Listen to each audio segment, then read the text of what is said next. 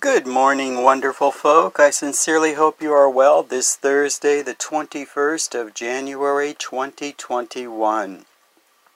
Welcome back to Soothing Vibes with Joe, a 2 to 3 minute segment of time devoted to you, your mind, your journey, as gravity holds us tight to our blue orb.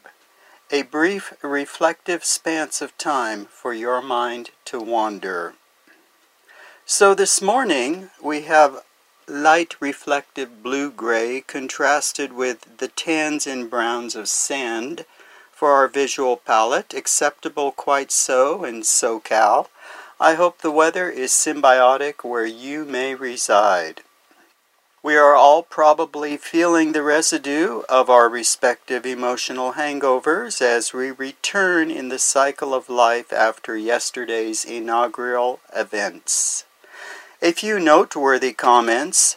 I chose to listen to the event rather than to view it. I wanted to feel it in that form of sensual perception. Lady Gaga gave us the national anthem, Jennifer Lopez, America the Beautiful, and Mr. Garth Brooks, Amazing Grace, a cappella, no less. All three were wonderful performances with flawless execution. But as I listened, I could hear the dedication focus on the event, not the artists. Wonderful, absolutely wonderful. The silent prayer request caused me to bow my head and pray, and I was thankful for the ability to do so. In all, it was a beautiful, elegant, powerful, yet humble ceremony.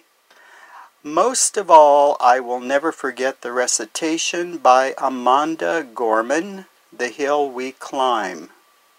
I was further in awe when I later viewed the material and realized she is only 22. My word, the City of Angels must be so very proud.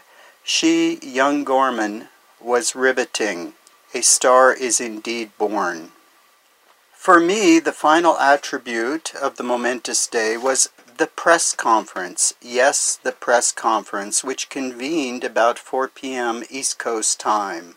While star performers prepared for later performances to conclude the ceremonies, Jen Psaki, and that's spelled P-S-A-K-I, launched the first White House press conference of President Biden, who had executed at least 10 orders that day. When he found the time, I have no clue.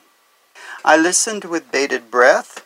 Would this be performance theater, the same reality TV show format of the past, or a real press conference? My answer was pure joy.